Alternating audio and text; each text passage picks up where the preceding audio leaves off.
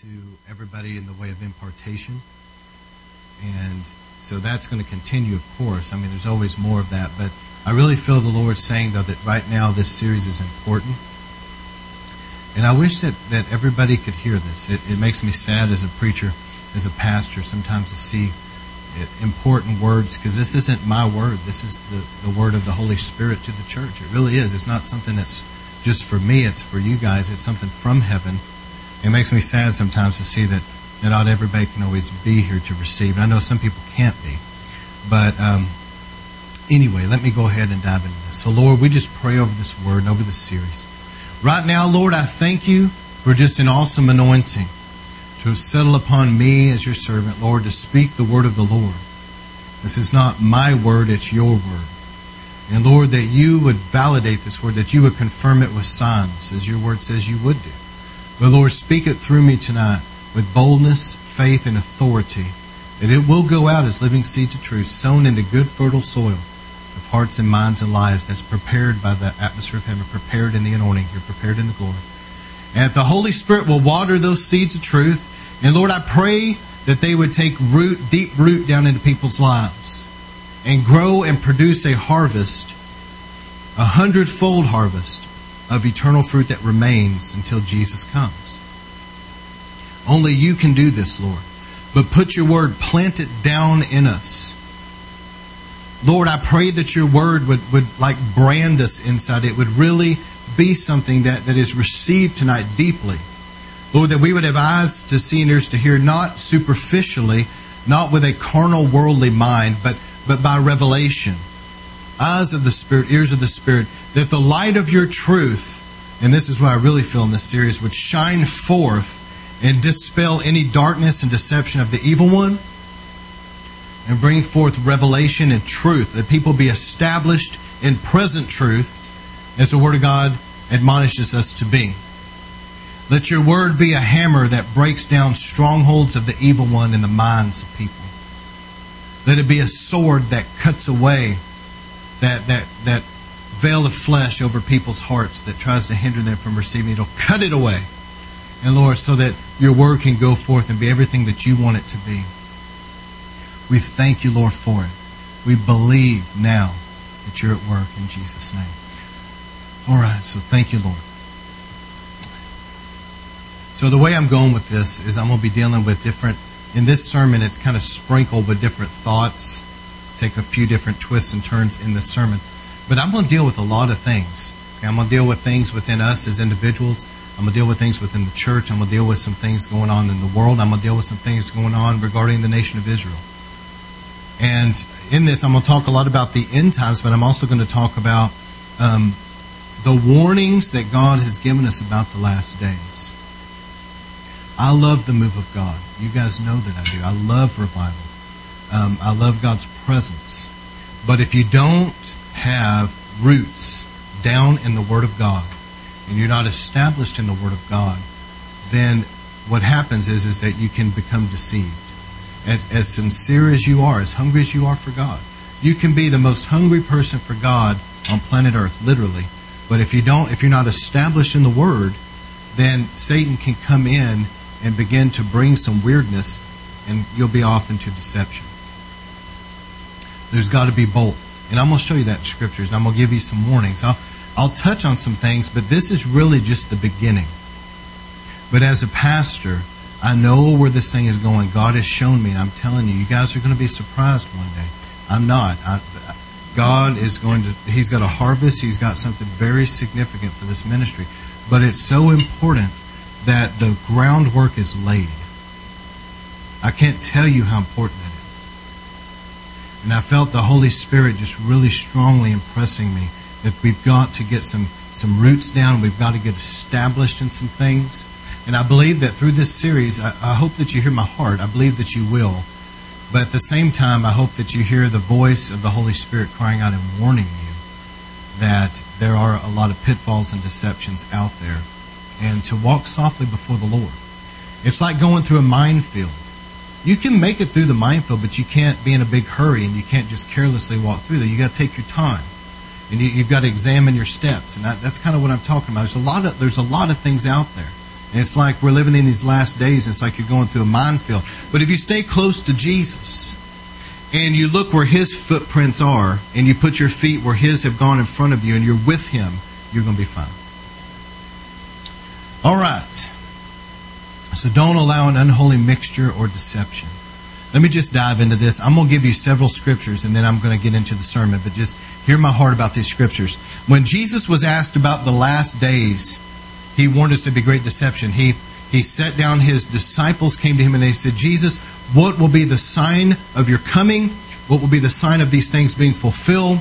And listen to what Jesus said as He was sitting on the Mount of Olives. Jesus said, watch out that no one deceives you. You've heard me preach this many times. But that was the first thing out of Jesus' mouth in dealing with the end times. Think about that. Jesus knew the book of Daniel front, back, inside and out. He knew that one day He was going to give John the book of Revelation. I mean, his knowledge was limitless. He knew all about eschatology. And here He is whenever He's asked about the last days, the first thing out of His mouth, watch out that nobody deceives you. That's number one. I'm telling you. There's going to be a lot of deception in these last days. All right, everything must be submitted to the Scriptures. We must test the Spirit, or test the spirits. This is what I want to get across to you more than anything else. Some people that are Pentecostal, full gospel, charismatic, and all of that, they tend to lean on experiences that they've had with God. And experiences with God are wonderful. I mean, I've had some wonderful experiences with God. And I wouldn't trade them for the world. You wouldn't either. There's nothing like, just encountering His presence, the times that you've wept in His presence, the times you've laughed in His presence, the things He's shown you. You may have had a dream or a vision He gave you, and it's priceless, isn't it? It means the world to all of us that God would speak to us, that God would spend time with us. There's nothing like that. But also what you got to understand is that all of these experiences that we have, that we feel like are from God, they have to come under the authority of Scripture. They have to be submitted under Scripture. Are you hearing me? Your experience, if it doesn't line up with the Word of God, no matter what it is, you have to throw it out. And there cannot be an exception. You know where the Catholic Church got so far off base? This is the truth. There's Martin Luther found 95 things wrong. But anyway, there's a lot of things wrong. And I agree with him. There's a lot of things wrong. There's a lot of false doctrine. But you know where their main problem is? That they believe that their leadership can override Scripture. And they believe that if a cardinal or pope or somebody says, well, this is truth, even though it's in stark contrast to the Bible, they will write it into their law and now it's truth to them. I've preached on this before, you guys. So it's something that's where one of the areas that the Catholic Church has gotten so far. How in the world can you get certain things? How can you get that far off where your leaders are bowing down to graven images and praying to a graven image? How can you get that far off? How can you get so far off that you're worshiping Mary? How did you get so much deception? How did that much deception come in? I'll tell you how. Because they believe that their experience, whatever that weird experience that they had was, they believe that they can have some kind of an experience or some kind of a revelation that overrides the Scriptures, and now they're bringing that forth as truth. And I could go on and on about this. I'm going to give you a lot of examples. But everything has to come under the authority of Scripture. All right, when Jesus was walking the earth, and He had the Pharisees and the Sadducees that it was funny, I think I learned this in Bible school, but the Pharisees, Pharisee, they're very arrogant. And the Sadducees were sad, you see, because they didn't believe in the resurrection. I've never forgot that. I don't remember one of my college professors said that, but they were sad, you see, because they didn't believe in the resurrection of the dead.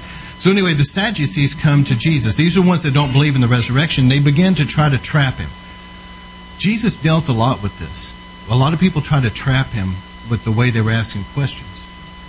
And the Sadducees came to Him and said, look, if a man was married to a woman, he died. Somebody else married her, he died. Somebody else married her, he died. Somebody else married her. Said, whose wife she's going to be in the resurrection? They're trying to make Jesus look stupid in front of everybody. That's their goal. We're going to make this guy look stupid right now because obviously there's no answer to this question. And they were trying to trick him. And listen to what Jesus said. But Jesus answered them. He said, "You are in error, not understanding the Scriptures nor the power of God." They didn't understand the Scriptures, and they didn't understand the power of God, which is the Holy Spirit. So therefore they were in error. You can be a brilliant theologian in the Scriptures, but if you really don't know the Holy Spirit, and you don't have a relationship like that, you can also be very deceived in legalism and a religious spirit too. You've got to know the Word, but you also got to know the Holy Spirit and have a humble, childlike, teachable spirit about you. Amen? But Jesus said you're in error because what? You don't know the Scriptures and you don't know the power of God. You've got to know both. That's why they were in error. All right. Now, Eve was deceived because she did not submit to her authority God had put over her. But let me give you some things about Eve just real quick. Eve walked the garden with Adam, and they walked with God. They had a continual experience with God. God would come down in the cool of the day. They walked with God. Is everybody getting this? They walked with Him. He talked to them. They talked to Him. They had a relationship. They had an experience. Now, they had a Bible. It wasn't written, but it was one Scripture. Because things were so innocent back then and so pure, and there was no sin in them, they only needed one Scripture as a Bible. And the Scripture was, don't eat of the tree of the knowledge of good and evil. The day you eat of it, you die. That was their Bible. Not hard to memorize that. We've got 66 books, a lot to remember. That was their Bible. That was the word of the Lord for them in that garden. But see, what you got to understand is God gave that to Adam. And then Eve was created as a helpmate. So Adam told Eve, don't eat of that tree. Now you can deduct this as you read this. You can go back and read Genesis 2 and 3 for yourself and see what I'm telling you. But when Satan came, he entered the serpent, and he used the serpent for whatever reason he chose the serpent. I could get off on a rabbit trail of what I think, but I don't know. But anyway, he picked, of all the animals, he picked the serpent. And he entered the serpent. And in that serpent, he goes up to Eve. And I'm sure that he made sure that Eve was hungry at that moment. I'm sure he didn't come to her right after she ate a big meal, because he was going to tempt her with food. And he tried to do it in a way that would play on the lust of her flesh and the lust of her eyes, because he was showing her look how beautiful this fruit is. And the pride of life. Pride, he said, you can be like God. And so anyway, Satan began to tempt her. And listen to what Satan did, though. He challenged the Word of God. Did God really say that the day you eat of this, you'll die? And Eve said, yeah, He did say that. He said, and listen what Eve's response was. She said to the serpent, the Lord said not to eat of it and not to touch it. Now this is interesting, because God never said anything about not touching it. He said don't eat it. Where did she get the don't touch it? She got it from Adam. Y'all think about that for a minute. Adam said, don't even touch the thing. Eve, just leave it alone, stay away from it. But anyway, my point in that is this is very subtle. It's like a nuance there in Scripture, but I want you to see this. Eve she wasn't really established in the Word of God like she should have been. She had one Scripture to memorize. She didn't memorize it right. You see what I'm saying? She didn't know the Word. And she responded to the devil, no, God said don't eat it, don't touch it. Anyway, I could go off again on a rabbit trail. I'm not going to, but Satan deceived her. She ate the fruit. But here's where she made the mistake. She did not know the Word of God.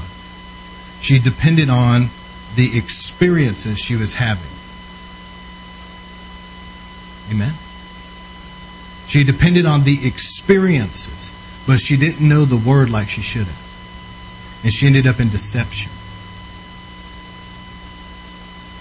Now, let's flip around now and go to Jesus, the last Adam. When he faced the devil, he was in the wilderness, and he had just been baptized. And the Holy Spirit settled over him. My opinion about this Scripture, it was not a physical bird. In fact, I don't think anybody saw the Holy Spirit but John the Baptist. But anyway, the Holy Spirit came down gently like a mantle and settled over him, clothing him with power, gently like a dove would. And Jesus came out of that experience. But listen, the heavens, there was a thunderclap to a lot of people. That's what they heard. But God said, this is my Son in whom I'm well pleased. Right. So Jesus goes out in the wilderness. What's the first thing that Satan does? He tries to challenge the Word of God. If you are the Son of God, turn the stone to bread. Now, he knew not to eat right now. He's supposed to be fasting, so it would have been disobedient. But how did Jesus respond over and over and over? He quoted the Bible, and he quoted it accurately. He knew it. Y'all seeing where Eve missed it, and Jesus got it? Jesus knew the Word of God, and Satan tried to trick him. Satan even tried to misquote or take out of context, I believe it's Psalm 91 or whatever, where he took him up and showed him, say, I'll give you all these kingdoms. Just throw yourself down. Doesn't your Bible say that his angels will bear you up? And Jesus said, don't test the Lord your God. But anyway, Satan even tried to use the Word of God to deceive Jesus. You have to know this Word for yourself. And we're living in a time where people, by and large, have gotten lazy. In the athletic world, they say this person's gotten soft, man. They've gotten soft. You know, they quit working out. And I'm telling you, people, spiritually speaking, are getting soft. They don't read the Word. They don't pray like they should. And they're vulnerable. Okay? All right, let me keep going. 1 Timothy 2:9, likewise, I want women, this is going somewhere with the deception, I want women to adorn themselves with proper clothing, modestly and discreetly, not with braided hair or gold or pearls or costly garments, but rather by means of good works, as is proper for women making claims to godliness. A woman must quietly receive instruction with entire submissiveness. But I do not allow a woman to teach or exercise authority over a man, but to remain quiet. For it was Adam who was first created, then Eve. And it was not Adam who was deceived, but the woman being deceived fell into transgression. So notice there the deception. Okay? And let me just real quickly say that I know that this goes without saying. I know you guys know this, but women are to dress modestly. That's in the Word. Amen? So as things, you look at the world and how perverted and seductive now it is, and it's crept into a lot of the church, which I'll get into. But listen, that is not conducive to the glory of God settling in the church. Okay? You want the glory in your life and in your church, you've got to obey the Bible. And I know that you guys love the Word of God, but I would just say this to people out there that may hear this, and they may get offended at that. If you profess to be a Christian, shouldn't we love the Word of God and love all of it? Amen. So if somebody has a problem with that, they don't have a problem with me because I didn't write it. They have a problem with God because God wrote it. Amen? All right. All right, so Acts chapter 16. Now this is an interesting scripture. I'm laying down some groundwork.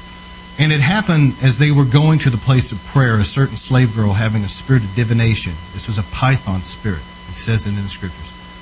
A python spirit. She was bringing her masters much profit by fortune telling. Okay? So this is a counterfeit thing. So the Holy Spirit, the Bible calls him the sevenfold manifestation of the Holy Spirit. His sevenfold attributes. He's the Spirit of the Lord, Spirit of wisdom, revelation, counsel, might, knowledge, and the fear of the Lord. Okay? So that's what the Holy Spirit's manifold revelation about him is, revealed in those seven attributes. And this is a counterfeit to the Holy Spirit coming as the Spirit of wisdom and revelation. Okay? So she's got a python spirit, spirit of divination. She's got a demon. She was following after Paul, and she kept crying out, saying, "These men are bondservants of the Most High, who are proclaiming to you the way of salvation." She continued doing this for many days, but Paul was greatly annoyed. You guys ever had something get on your nerves? All right, this demon was getting on his nerves, and after many days of hearing this, Paul finally had enough. He had a belly full. He turned around and said, "Come out of her in Jesus' name." The demon fled, and her masters were upset because she couldn't fortune tell anymore. Now, the point of this is not to rabbit trail on that so much, but listen, she was following Paul, and she was telling everybody, these are men of God. They're telling you how to be saved. I mean, so you see how deceptive this is? Because this demon was pretending to be of God. And I think that I know why. I've thought about it a lot over the years. I think that what Satan was trying to do was trying to deceive Paul into thinking that this woman had something from God, so that she would come into his ministry, and what would happen was there would be a mixture of what's holy and what's demonic. But see how deceptive. So these spirits will counterfeit the Holy Spirit and pretend to be speaking the word of the Lord, but it's actually a spirit of divination. It's a python spirit. So here's some things that concern me. Let me give you a few more scriptures, and I'll jump into my sermon. 2 Corinthians 11:1. I wish that you bear with me in a little foolishness, but indeed you are bearing with me, for I am jealous for you with a godly jealousy. For I betrothed you to one husband, so that to Christ I might present you as a pure virgin. Now he was talking to the church that he birthed, okay, as an apostle. He told the Corinthians, I want to present you, church in Corinth, as a pure virgin, that I could present you to Jesus, your bridegroom. But I'm concerned, he said, I'm afraid, as the serpent deceived Eve by his craftiness, that your minds will be led astray from the simplicity and purity of devotion to Christ. Do you see that? Deception. That your minds would be led astray from the simplicity and purity of devotion to Christ. All right, 1 Timothy 4:1. The Holy Spirit clearly says that in the latter times some will abandon the faith and follow deceiving spirits, and things taught by demons. Such teachings come through hypocritical liars whose consciences have been seared as with a hot iron. They forbid people to marry and order them to abstain from certain foods which God created to be received with thanksgiving by those who believe and know the truth. For everything God created is good, nothing is to be rejected if it is received with thanksgiving, because it is consecrated by the Word of God in prayer. But I want you to notice that we're living in the last days. And Paul prophesied. The Apostle Paul said, the Holy Spirit clearly told me. And he's not speaking necessarily to this church, because he said in the latter times. He's speaking to us. In the latter times, in the last days, church of the last days. Listen to what the Holy Spirit is saying. In the last days, there will be deceiving, seducing spirits and doctrines of demons. He's trying to warn us. 2 Thessalonians 2:1, concerning the coming of the Lord Jesus Christ and us being gathered to Him. We ask you, brothers and sisters, not to become easily unsettled or alarmed by the teaching allegedly from us, whether by a prophecy. Now I want you to notice this. Even back then, you had people giving false prophecies, false words back then. And Paul said, don't be alarmed by some alleged prophecy or word or letter or whatever saying that the Lord has already come. Don't let anyone deceive you in any way. You see that? There's people that give false words. And he goes on to say, the day will not come, the Lord's coming will not come until there's a rebellion, which is a falling away. And the Antichrist, the man of lawlessness, is revealed.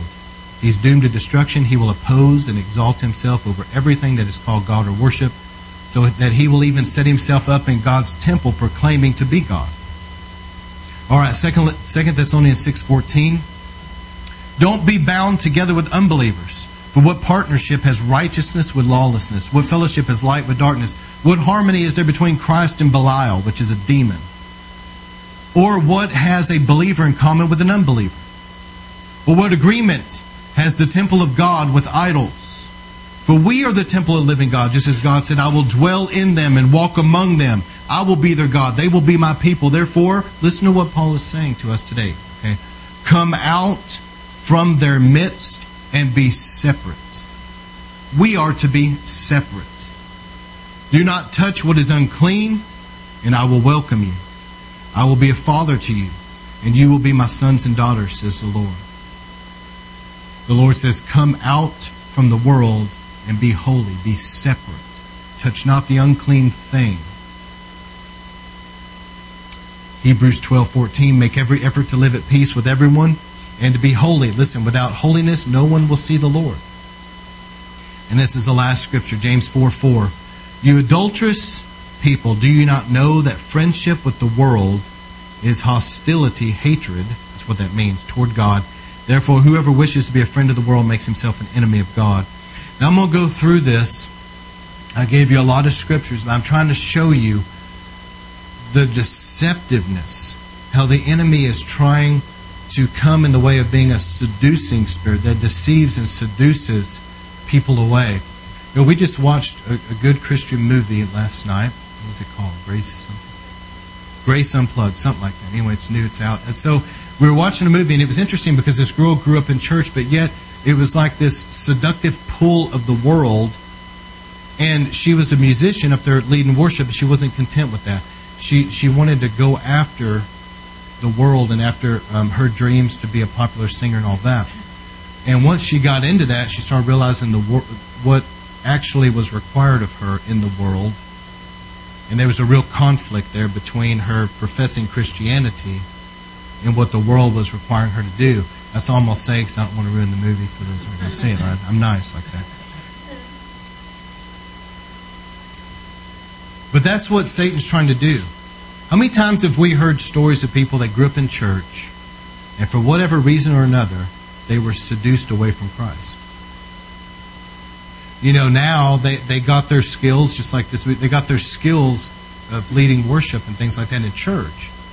And they became really talented on instrument, a talented singer. And Satan began to seduce them, and now they're in the world as a famous pop singer, taking off all their clothes, dancing around seductively, and you know, living like they live. It's sad. And it's like the enemy has come in and he has seduced them. See, the last days there'll be seducing spirit. Seduce them away from Jesus Christ.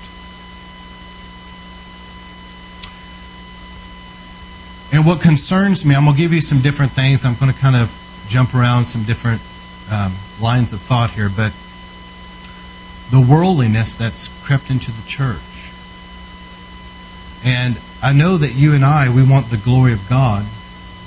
But you can't have the glory, the manifest presence of God in your church if you're going to allow worldliness. Now, I'm going to give you some examples.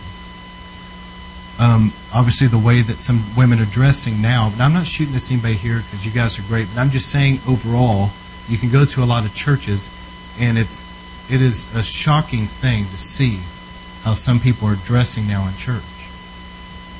Church is not a club. It's not a bar. Amen?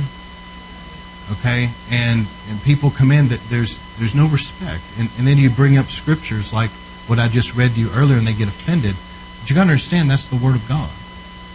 And I'm not trying to be hard on women because there's men that may dress goofy too, you know, and they need to get griped at just like everybody else. Man, put on some clothes. What are you doing? But I'm just saying that seriously to the women, and I've heard some women say they get mad and they say, well, it's the men, they shouldn't be looking, but that does not excuse. Yes, that's true, but that does not excuse your sinful behavior. You can't blame shift everything. You can't live in sin and what the Bible says not to do and be doing it and say, well, they just shouldn't be looking. It doesn't work like that. And I'd heard about this. I'm going to be nice about it, but I'm just going to give you an example. There was a pastor, a large, well-known church, and he was one of his parishioners was in a beauty pageant. This is a true story. I heard it from the woman that was in the beauty pageant and all that. And to be supportive, he was showing this in church. He was showing the beauty pageant in the church on the big screen to everybody, trying to support her. Well, the problem is that in these beauty pageants, they have like bikini scenes, okay? Now, here's some things about that. First off, how awkward is that to the wives that are sitting there while their husband is in church gawking at all these women in bikinis, number one. Then number two, the Bible says if you look with lust, you've committed adultery. How many in the house of God right there were committing adultery by looking with lust? And many of them probably didn't even want to, but it was just like, it's there, you know, brought into the church. And I know you guys will support me, but I don't care if somebody gets mad about that. You know, they're going to get mad about that, you know. As I love what Steve Hill used to say. If you're going to get mad, I'll talk to you in King James. Be ye offended. I sincerely mean that. I don't care if they get offended. That's not right. The church of God in God's house should be a holy place. And they wonder why they're producing false converts. They wonder why people are leaving the church right and left and all this. There needs to be a glory there. There needs to be a presence of God. Also, all the drinking that's going on now. And there's stories of people that, good churches, that have a wonderful worship team, and then they send the worship team to, this is true stories of this, I'm paraphrasing it, but this happened, where they send the worship team to a big church in the city to go to a worship conference, and the leader of the worship conference is taking them all out to drink, and they're getting drunk. And they come back to their pastor with a drinking problem now, and surprised at the person that's leading the conference of how many times he's using the F word. These things have happened. This isn't hypothetical. The entertainment that Christians are allowing in their lives now. Listen, what you feed on will strengthen you or it'll kill you. And there's people out there that they're watching stuff and listening to things that's pure garbage, man. Pure garbage, straight from the pit of hell. And they're just feeding on it. And then they go to church and they worship God. And they wonder why they're struggling spiritually. Be holy. We're the temple of the Holy Spirit. That we're guarding our eyes, we're guarding our ears, we're guarding our hearts. Amen? We're guarding the house of God to be a holy place for God to move. I'm surprised and concerned about people that profess Christianity, that they're clubbing and they're partying just like the world. And I would say this, if you're comfortable with these sinful lifestyles, you really need to examine yourself and make sure that you are actually in the faith. Because the Holy Spirit in you is not going to be comfortable in sinful lifestyles. Okay? If you're going somewhere to witness, that's wonderful. Jesus did that. But if you're going there to party, there's something not right. Amen? Also, the tattoos, the piercings, the profanity. What happened to the church and the world being different? And people could look at Christians and say, man, there's something about that person. They're different. The churches now that are hiring secular musicians to play in their worship band. True story. Happened in Dallas, in Plano area. Michael Brown said there was this person that had wrote a very rude comment on his Facebook. So, he just simply was going to talk to him in a loving way, but saw that he was on a worship band at a church and thought, my goodness, what in the world? So he asked the guy, and the guy told him, listen, he said, I'm not a Christian. So I don't believe in God. And Michael Brown said, well, why in the world are you in a worship band at a church, man? And the guy said, well, my dad goes to the church, and they hired me and they paid me to play the guitar because I'm good on the guitar. So let's think about that. You got people leading congregations into worship, and you got this atheist over here that's basically blaspheming God, doesn't even believe in God, but because he's a good musician. I'm concerned about the trend that I'm seeing of acceptance about homosexuality. I love the homosexual people, and I know you guys do too.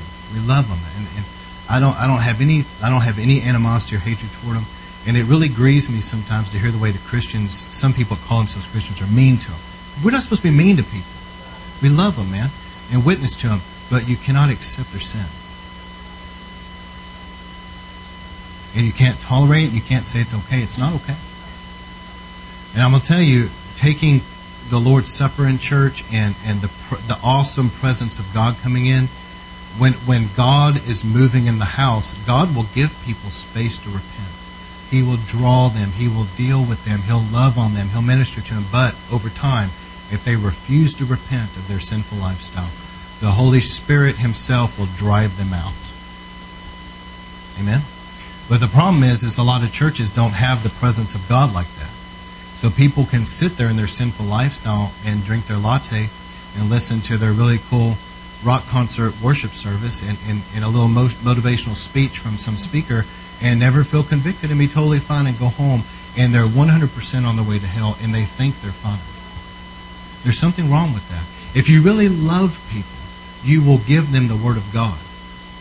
Now, what you got to understand is this. The Word of God is a double-edged sword, and it will divide. The Word of God that goes forth will do this. Listen, some people, the same light that melts wax will harden clay. The Word of God comes forth like a light. Some people will melt in humility, and some people will be hardened in their heart like Pharaoh was. If you'll preach the true Word of God, there'll be some people that humble themselves and weep and come to the feet of Jesus, and other people that will hate you and persecute you and walk right out.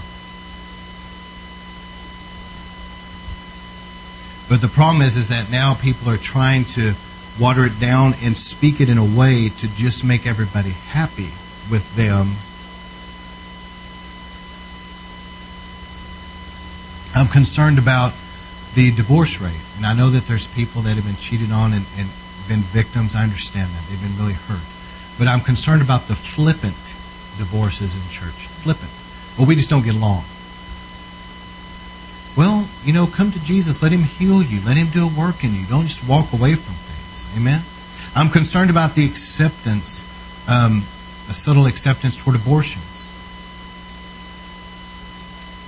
I'm concerned about church trying to be a social club, making man happy and giving people what they want. It should be about the Lord. This is His house. What makes you happy, Jesus? What do you want? And what it's doing, it's producing false converts, and it's causing people to fall away. That's what it's doing. There's a hybrid Christianity out there. It's not true Christianity. I hate to even say the word Christianity, but there's this hybrid that's forming. And this hybrid will call themselves Christians. And they really believe they are. They're deceived. They really believe that they are Christians. And one day, they are really going to persecute people like me and you.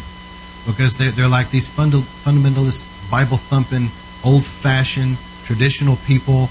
And they don't even have a clue about what's really going on nowadays. And see, they've embraced this false Christianity, which is totally fine with, homosexuality. It's fine with sexual sins. It's fine with a lot of things.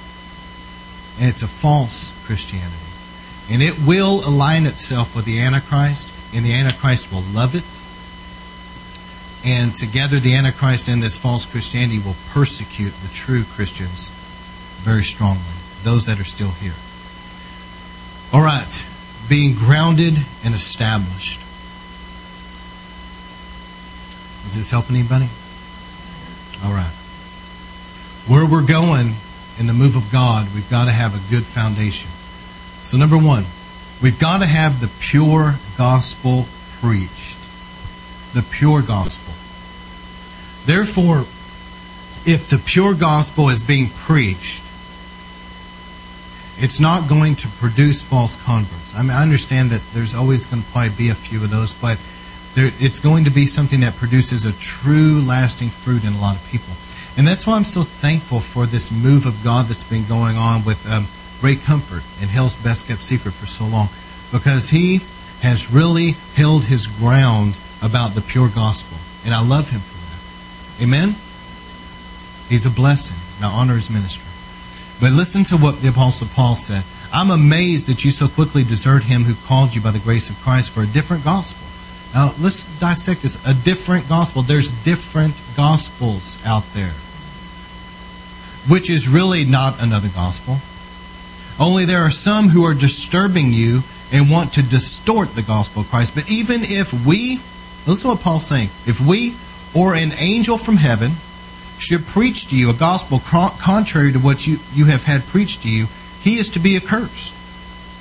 As we have said before, so I say again, if any man is preaching you a gospel contrary to what you received, he is to be accursed. You better lay hold of the true, pure gospel and get grounded in that, because there's false gospels out there.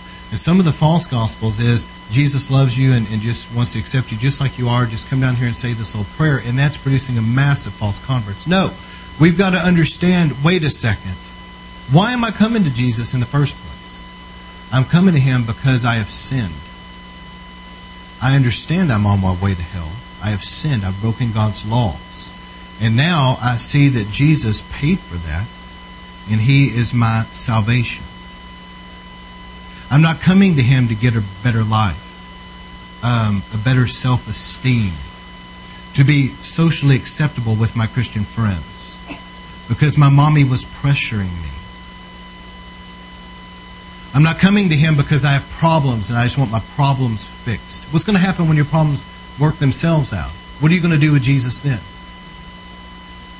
Well, no, you come to Him on the right understanding that you're a sinner that needs a Savior. And when you do that, the Bible talks about a born again, a new birth. Okay? And that's why I believe with all my heart you have two major problems in these last days. You've got a lot of false converts that really don't know Jesus. They think they do. And then you've got a lot of people falling away from the faith. And if they were grounded in truth, and they were really Jesus's, and they were really born of the Spirit, and they understood what they need to understand, those two things wouldn't be there so much. Amen? So it's our job to give them the pure gospel. And listen to what Paul said. I'm not going to get into it today, but even if an angel from heaven. There's a warning in that. People want all these experiences. I'll get into it in another sermon. I don't want to get off on a tangent. But you better bring everything under the authority of God's Word. And if you don't, and there's some people that don't like that. They're goofy, they're naive, they're gullible, and because of that, they just blindly swallow everything. Those are the perfect candidates for great deception. The foundation has got to be laid well. I remember during the sermon I did, I studied the revival on the Isle of Hebrides. Remember, I preached it to you guys in that sermon about revival history. Duncan Campbell, the Holy Spirit came down in an awesome way in response to praying Christians. And Duncan Campbell came and he would preach. And the Holy Spirit was moving so strong on that island that the Holy Spirit would move into a region and people would be gripped with the fear of God. Gripped. I mean, that some of them be in a fetal position, they'd be crying, not know why they're crying. They're just like, I'm such a sinner, I'm on my way to hell. There was something that was gripping them and convicting them. And then Duncan Campbell would come in and preach the gospel and they'd accept Christ. But look, there's got to be a foundation that's laid where there's godly sorrow that leads to repentance. Listen to what the Bible says, 2 Corinthians 7:10. But the sorrow that is according to the will of God produces a repentance without regret, leading to salvation. But the sorrow of the world produces death. So there is a sorrow of the world. But look what this is. The sorrow that is according to the will of God produces repentance without regret, leading to salvation. Did everybody see that? There's a work of the Holy Spirit where people are convicted and they're brought to a godly sorrow where they're really weeping, they're sorrowful for the sinful, wicked life that they've lived before God.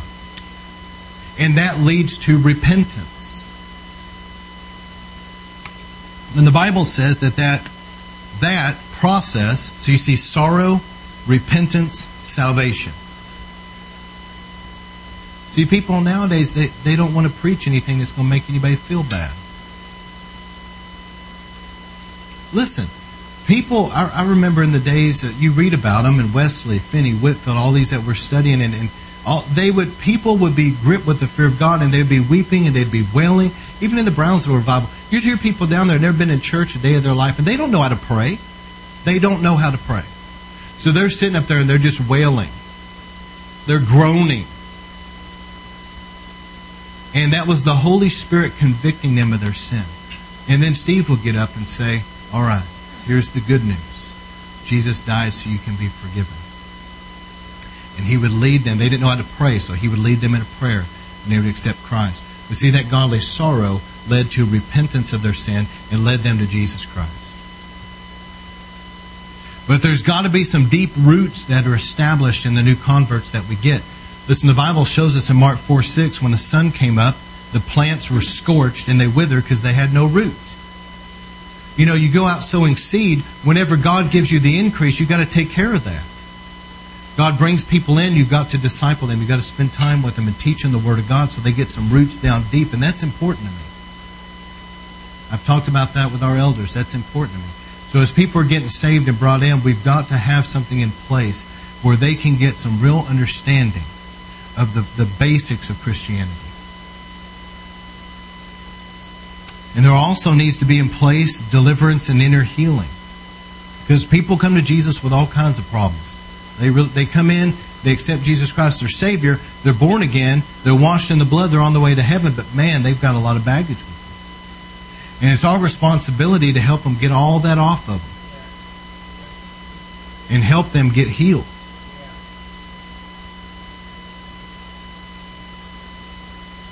All right, this is what I want to start going in a different direction, start moving toward a close here. But the lack of discernment and the mixture with the demonic. We've got to test the spirits. We're living in a time where there's tremendous deception going on. And some of the things I'm going to share with you guys through this series is going to shock you. You probably have no idea. And it amazes me how accurate the Bible is, but also at the same time just seeing some of the things I'm seeing in the world. We're living in a time where prophecy is being fulfilled before your eyes. There's a lot of people who don't even realize that. But the falling away that's happening was prophesied. How evil the world has gotten, that was predicted. The God haters and the mockers that are out there. So, but listen, here's a couple things. Don't accept and swallow everything. I don't care if it looks good. You submit it under Scripture. I don't care if it's professing to be an angel from God. I don't care if it's a dream or a vision you think is from God. I don't care what the experience is. I don't care if it's somebody that gets up and they're prophesying in the name of Jesus. You better submit it under the authority of Scripture. Amen.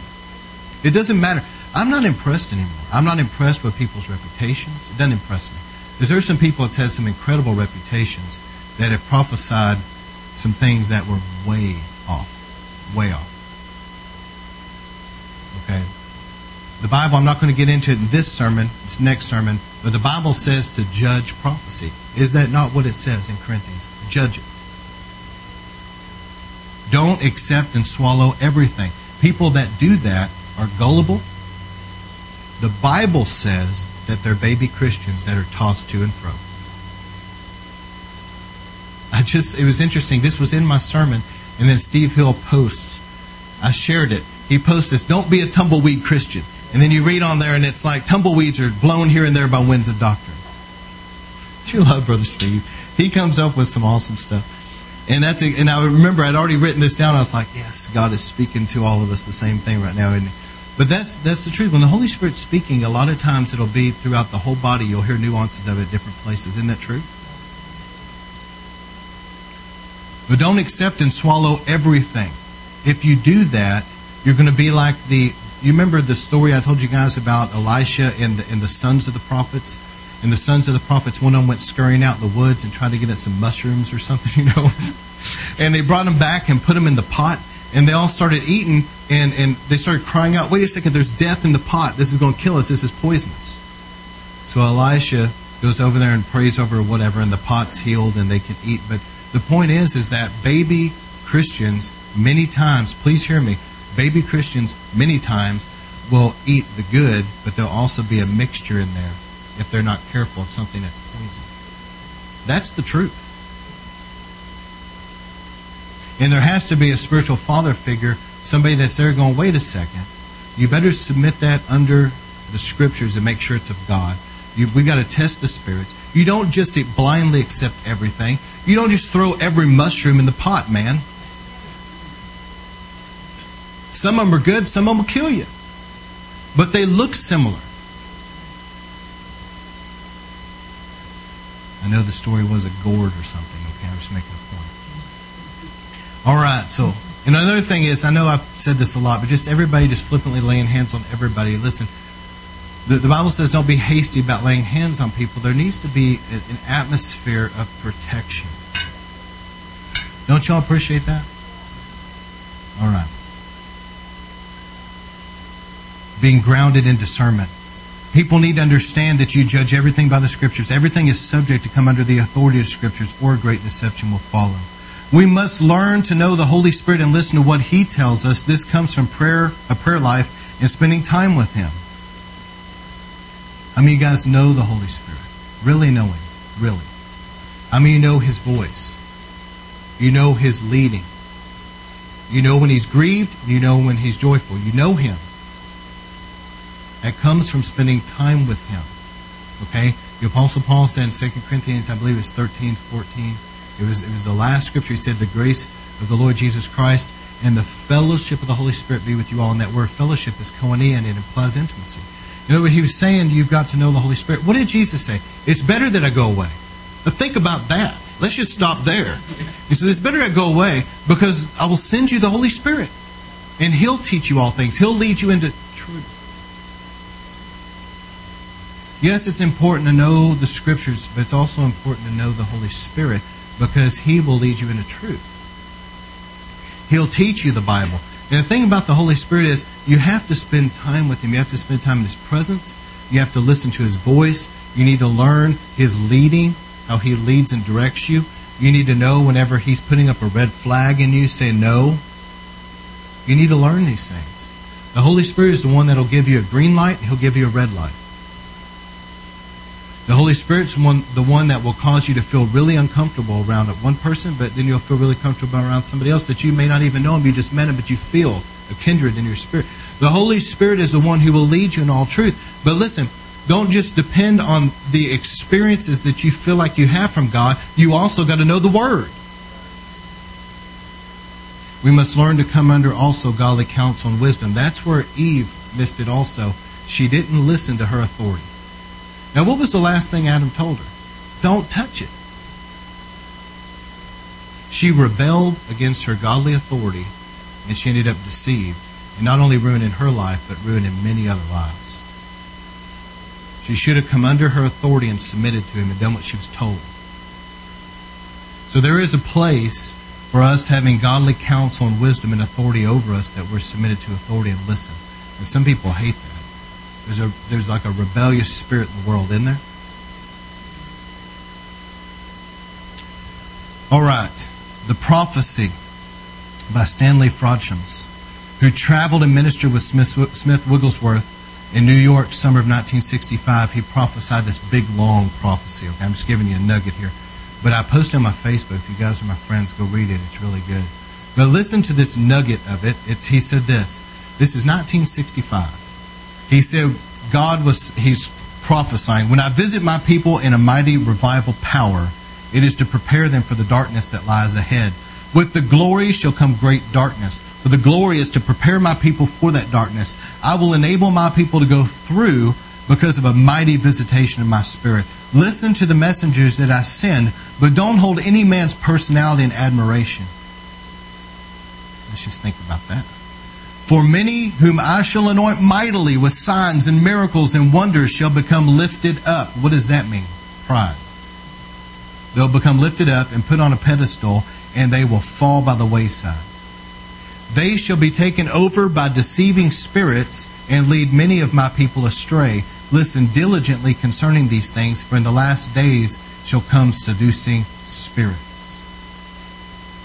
This is the word. This prophecy is from the Lord. I read that whole prophecy. It was powerful. You can't get your eyes on people. There's certain times that people will really have somebody in admiration. Oh, if so-and-so says it. Listen, put it under the Scriptures. I don't care if so-and-so said it. There's people I really love and appreciate too. But it's going to be under the authority of the Scriptures. Amen. Is this the truth? Am I preaching the truth? It better come under the Scriptures. This is what the Bible says. Be like the Bereans. Listen to what the Bible says about the Bereans. How many of you guys know who the Bereans are? Just look at me. No, you guys. All right. Some people are like, I don't know who these people are. Who in the world? All right. In Acts 17:11, listen to this. Paul was going from city to city preaching the gospel. In Acts 17:11, it says, now the Berean Jews. This was a city. Okay, the Bereans. They were of more noble character than those in Thessalonica, for they received the message with great eagerness and examined the Scriptures every day to see if what Paul said was true. They didn't say, oh, it's Paul, it just must be true. The only person you can do that with is Jesus. All right.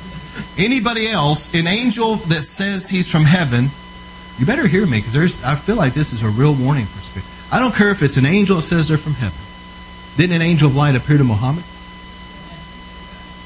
Didn't an angel of light appear to Joseph Smith? They weren't from God, man. I don't care if it says if it's an angel. I don't care if it's a dream. I don't care if it's somebody you've always admired. I don't care who it is. I've gotten to the place where I genuinely reputations, all that, do not impress me anymore. That's my wife. I don't care. It better line up with the Word. Okay, and I know the Holy Spirit. I don't say this in any braggadocio at all, but I know Him. I spend time with Him, and I know. That's why when I went to Toronto or whatever, you didn't have to tell me this is a move of God. I mean, the minute I walked in, the Holy Spirit that I know, the Holy Spirit that I spend time with, He was there.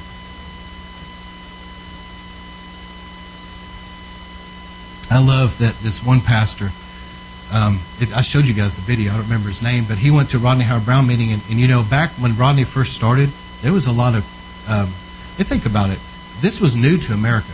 So here's a man up here. I mean, if you watch some old videos of Rodney, it was funny because he's up here trying to preach. He's totally serious. He's not cracking a joke. He's sitting there going, in the word of the Lord. He's reading the Bible, and Jesus appeared, and he said, and there's people hysterically laughing, falling out, shaking on the ground. This person over here crying, and all this stuff going on. The Holy Spirit was falling in power. And this pastor said, man, he said, I didn't know about it. He said, I went to just check it out. And his testimony was hilarious because he was sitting there with his wife. But this is what he said that stuck with me. He said, but you know what? He said, the same Holy Spirit that I've known my whole life, the same anointing that I felt when I preached, that same Holy Spirit was in that place. Did you hear that? We've got to know the Holy Spirit. All right. Last couple things. The lack of prayer and fasting. I'm concerned about the lack of prayer and fasting in a lot of Christians and how lukewarm people have gotten and how people's love is growing cold. Jesus is coming back for a bride that's on fire. I'm just telling you. He's not coming back for a lukewarm. Their garments are all dirty and stained with the world. They don't have extra oil. Their lamps barely flickering. He's not coming back for that.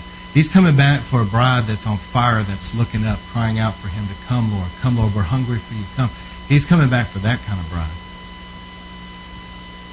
There's a difference between the body of Christ, which is a lot of people go to church and profess Christianity. There's a difference between that and the bride of Christ, which are those that have made their garments ready. Y'all hear me? They've got extra oil, and they're watching, and they're praying, and they're making themselves ready for His coming.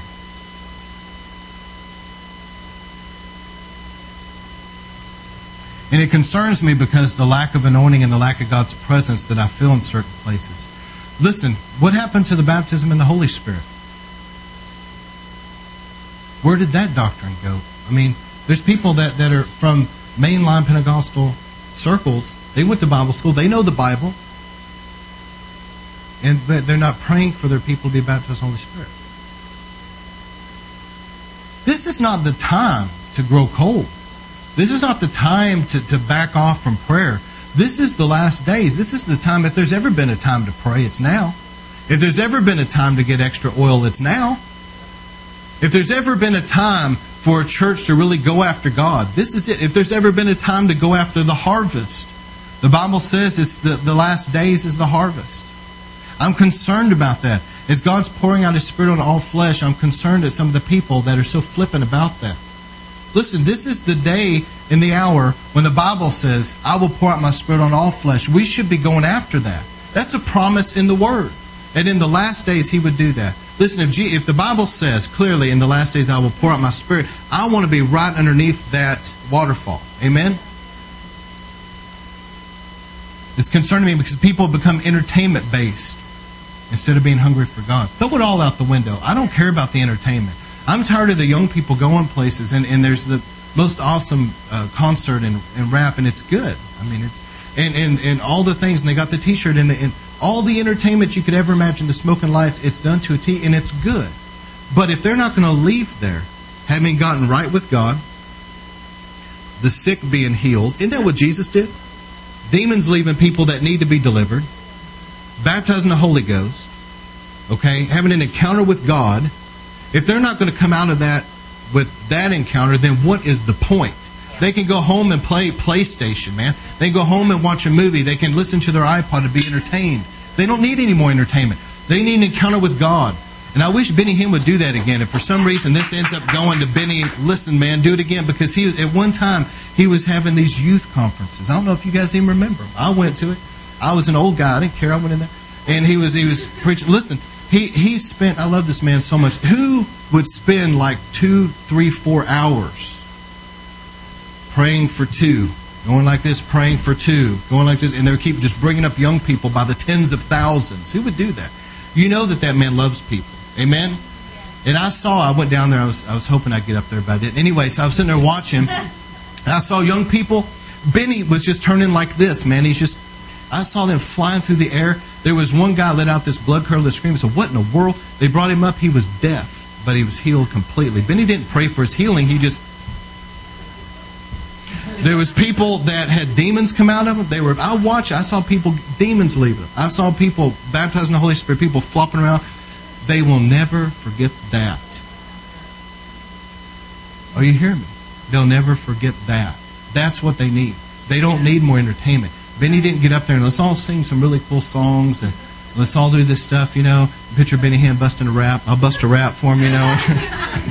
Let's entertain these young people. No, forget all that. I just see Benny, forget all that. Let's have the Holy Spirit show up. Let's have church.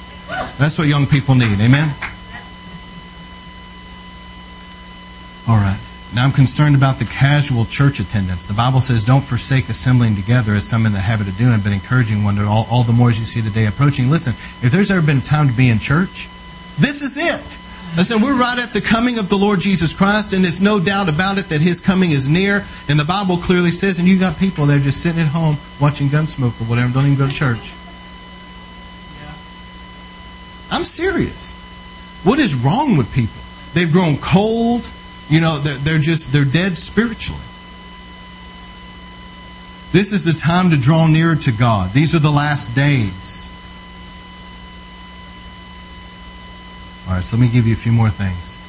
I believe with all my heart that if Jesus came today, He would not be accepted by much of the church. Let me show you why. They would be offended. And there's some of you, I love you, but there's some of you that may have turned away. Just telling you. How would you like for Him to turn around in front of everybody and go, get behind me, Satan? And He wasn't playing. Would you still follow Him the next day? Or would you be offended? Listen to this. Luke 7:23, blessed is he that does not take offense in me.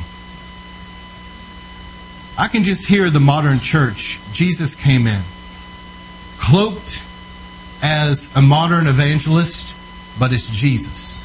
Listen, He goes into a church to preach, and I can just hear the people after the revival say, man, that guy, he preached some crazy sermons like eat my flesh and drink my blood. What is that about? You know, he offended this rich young ruler. I mean, you know, he could have helped fund our church. He could have helped fund the building project. And in front of everybody, he told him, go sell everything you have and follow me. I mean, he ticked the guy off. The guy had some money. You know, you would think that you'd use a little class. I'm trying to be serious. Y'all are laughing on me. A young man came and God touched him. You know what Jesus told him? He told him, go and sin no more. Get the sin out of your life. I mean, that's offensive. He told him to quit sinning. I couldn't believe it. He went in the back and he got some potted plant and he spit in it, made mud, and put it on somebody's eyes. And told him to go wash in the bathroom. I've never seen it. What in the world? He did that breathing on people thing, man. Like Benny Hinn, he told some people to come up here and he said, receive the Spirit. It went on them. He breathed on them. Do you believe it? His disciples that came with him, they didn't even have very good hygiene. They didn't even wash their hands before they ate. Our denominational leaders came and he had the nerve to yell the 7 woes to them. You bunch of Pharisees and blind guides, repent. He ticked off our denominational leaders. I mean, what is going to happen the next time we have a meeting? I mean, this guy just totally just... During the church service, a demon manifested and cried out in the middle of church. And he seemed okay with it, like it wasn't a big deal. We have rooms for these things. Why didn't he just send the person back? He didn't even send them back to the back room. He sat there and just commanded the thing come out right in front of everybody. It slithered like a snake and everything. We had to repair the church roof. I couldn't believe it. Some people came. They brought a sick person. They tore the roof. They tore a hole in the roof. They lowered the guy down. Now we're going to have to spend like $5,000, have the roofers come and fix the roof. I think he's a bit crazy. He touched a leper. There was a leper came to church. And he went up and laid hands on him and healed him. Couldn't believe it. Afterwards, he went to a local cathedral in town. He made a whip and drove people out of it. We actually saw him pass by a local bar, and sinners he was telling them how to be saved. What's he doing hanging out at the bar over there? He just preached, and now he's over there. People came to ask him who he was. He responded, "I am." And they all fell down. What is one thing that we can learn from Jesus? If we're going to be like him, we're going to be controversial.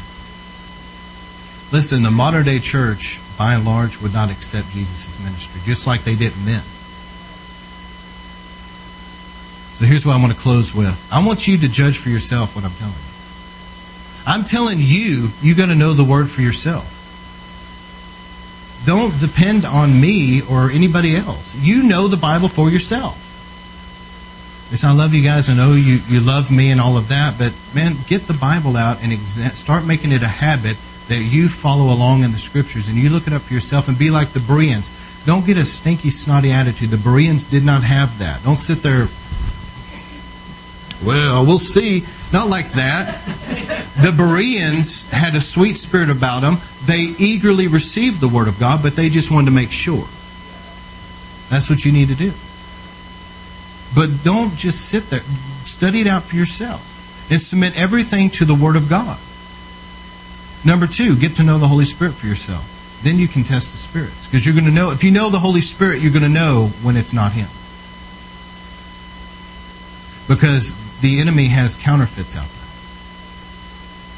there. And develop a strong prayer life. So judge for yourself. What am I telling you? What is your pastor telling you? Is it right? Am I preaching the truth? Seriously. Am I telling you, you know the word for yourself? You have a prayer life. You get to know the Holy Spirit. You don't depend on me. You don't depend on the TV preacher. You don't depend on anybody. You don't depend on your mom and dad, your spouse. You. For yourself. Your spouse can go to heaven and you not. I'm just telling you. This is all, we're on this thing for ourselves. That old saying, every man for himself. This is every man for himself. You got to know Jesus for yourself. So what is the greatest attack? It's against your prayer life. I'm telling you. It's against your prayer life. Because the enemy knows if he can keep you out of prayer, your discernment will grow dull, your fire will die down, and you become spiritually vulnerable to satanic attack and deception. That's the truth. Another great attack is to get people out of the move of God. Satan knows the power of corporate worship together where there's a corporate anointing, and the Bible warns as we see Christ coming, not to forsake assembling ourselves. So the enemy, another great attack, is to get people out of church and away from the move of God. This is a time to preach and sit under true preaching like never before. We need the truth preached under a mighty anointing. And we need some good preaching about these end times, don't we? We need to know what's going on. But here's what I want to close with as the altar time. This is what the Holy Spirit put on my heart. 1 Corinthians 14:29, I'm just touching on this, but it says, let the prophets speak 2 or 3 and the others judge. It says to judge prophecy. If I go to a meeting and somebody prophesies over me, that's fine. And I love prophecy. But I'm going to judge the prophecy. I don't care who it is. You understand that I really don't care who it is? I don't care if it's the most famous person that calls themselves a prophet. The only person that's without fault is Jesus. They're not Jesus. And so it doesn't matter to me. I mean, I'm open to the word of the Lord, but I'm not so open that I'm going to blindly swallow what everybody tells me all the time either. It better line up with the word, and it better be the word of the Lord and not a counterfeit. It better be the real deal. I'm hungry for God, but I'm hungry for the real. I don't want a cheap counterfeit. Ephesians 4:14, we are no longer children tossed by the waves and carried about by every wind of doctrine, by the trickery of men or craftiness and deceitful scheming. I'm concerned about how people are just tossed to and fro. I can go back over my life. I've had a lot of people prophesy, and I can show you a lot of good prophecy that was powerful, man. It was powerful. And I can show you a lot of it that was false. It was flesh, and maybe even demonic, but it was not God. I'm just telling you. All right. Let me ask you this. Has there been in your life, or is there now, an unhealthy fascination with the paranormal? Think about it. There's some people that when they were in the world before they came to Christ, maybe they got mixed up in the occult or something, but there was a fascination like a lusting after the paranormal. Y'all know what I'm talking about? There was a lusting after the paranormal, after the supernatural, after these spiritual experiences. And whenever they come into Christ, they love the Lord, and they may be hungry for the supernatural to an extent, and that to an extent it's good. But there can be a fascination and a lusting after the paranormal that can actually open you up to deception. This is good. Some people like this, some people won't. It's just the way it is. But we're not in this thing to lust after and be fascinated with, I just got to see an angel. I've got to have a dream. I've got to have some experience. It's not like that. You just want Him. There's a difference. There's a difference between wanting Him and wanting experiences and lusting after experiences. I've got to have these experiences. People that have this weird fascination with the paranormal, as Christians, they better be real careful. I believe in my heart that it's still an iniquity drive that carried over from their past a lot of times. They had a fascination with the paranormal in an unhealthy way. They come to Jesus, and now, instead of getting that root taken out of them, now they just transferred that on the supernatural over on this side. But there's angels of light that are not from God.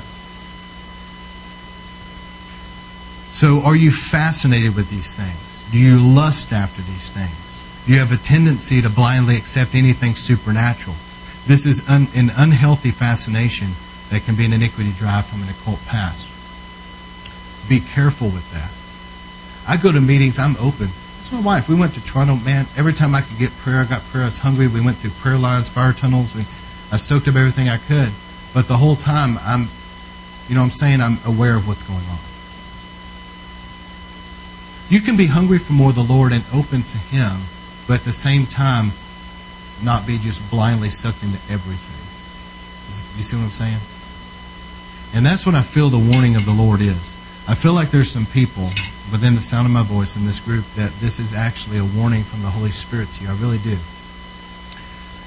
That you need to learn the Word for yourself. You better learn it in a way that you can defend what you believe.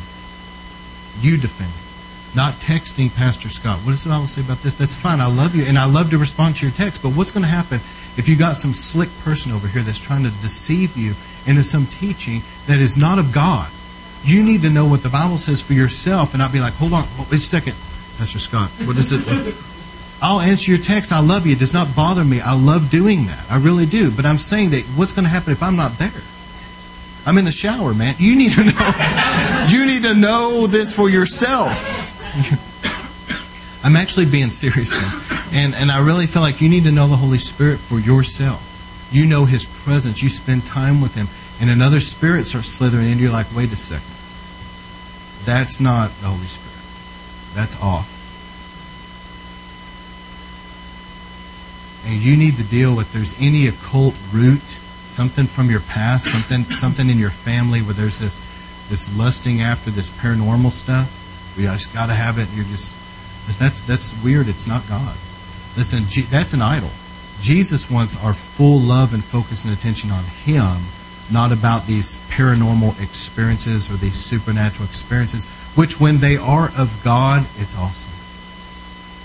And it's wonderful. I love it just like you do, but it better be of God. Amen. All right, so I'm going to pray, and let's just take a moment here. Just close your eyes. Lord, we thank you for this time.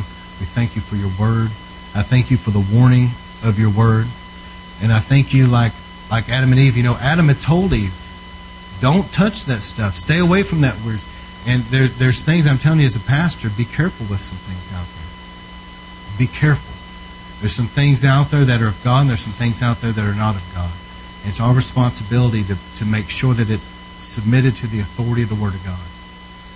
And I want to pray with people tonight, but what I want you to do is where you're at, I want you to pray. Brother Zach, if you could maybe play some worship for a second, maybe at number 5 or something just real peaceful that's in that CD player. And also, we can go ahead and shut down the recording.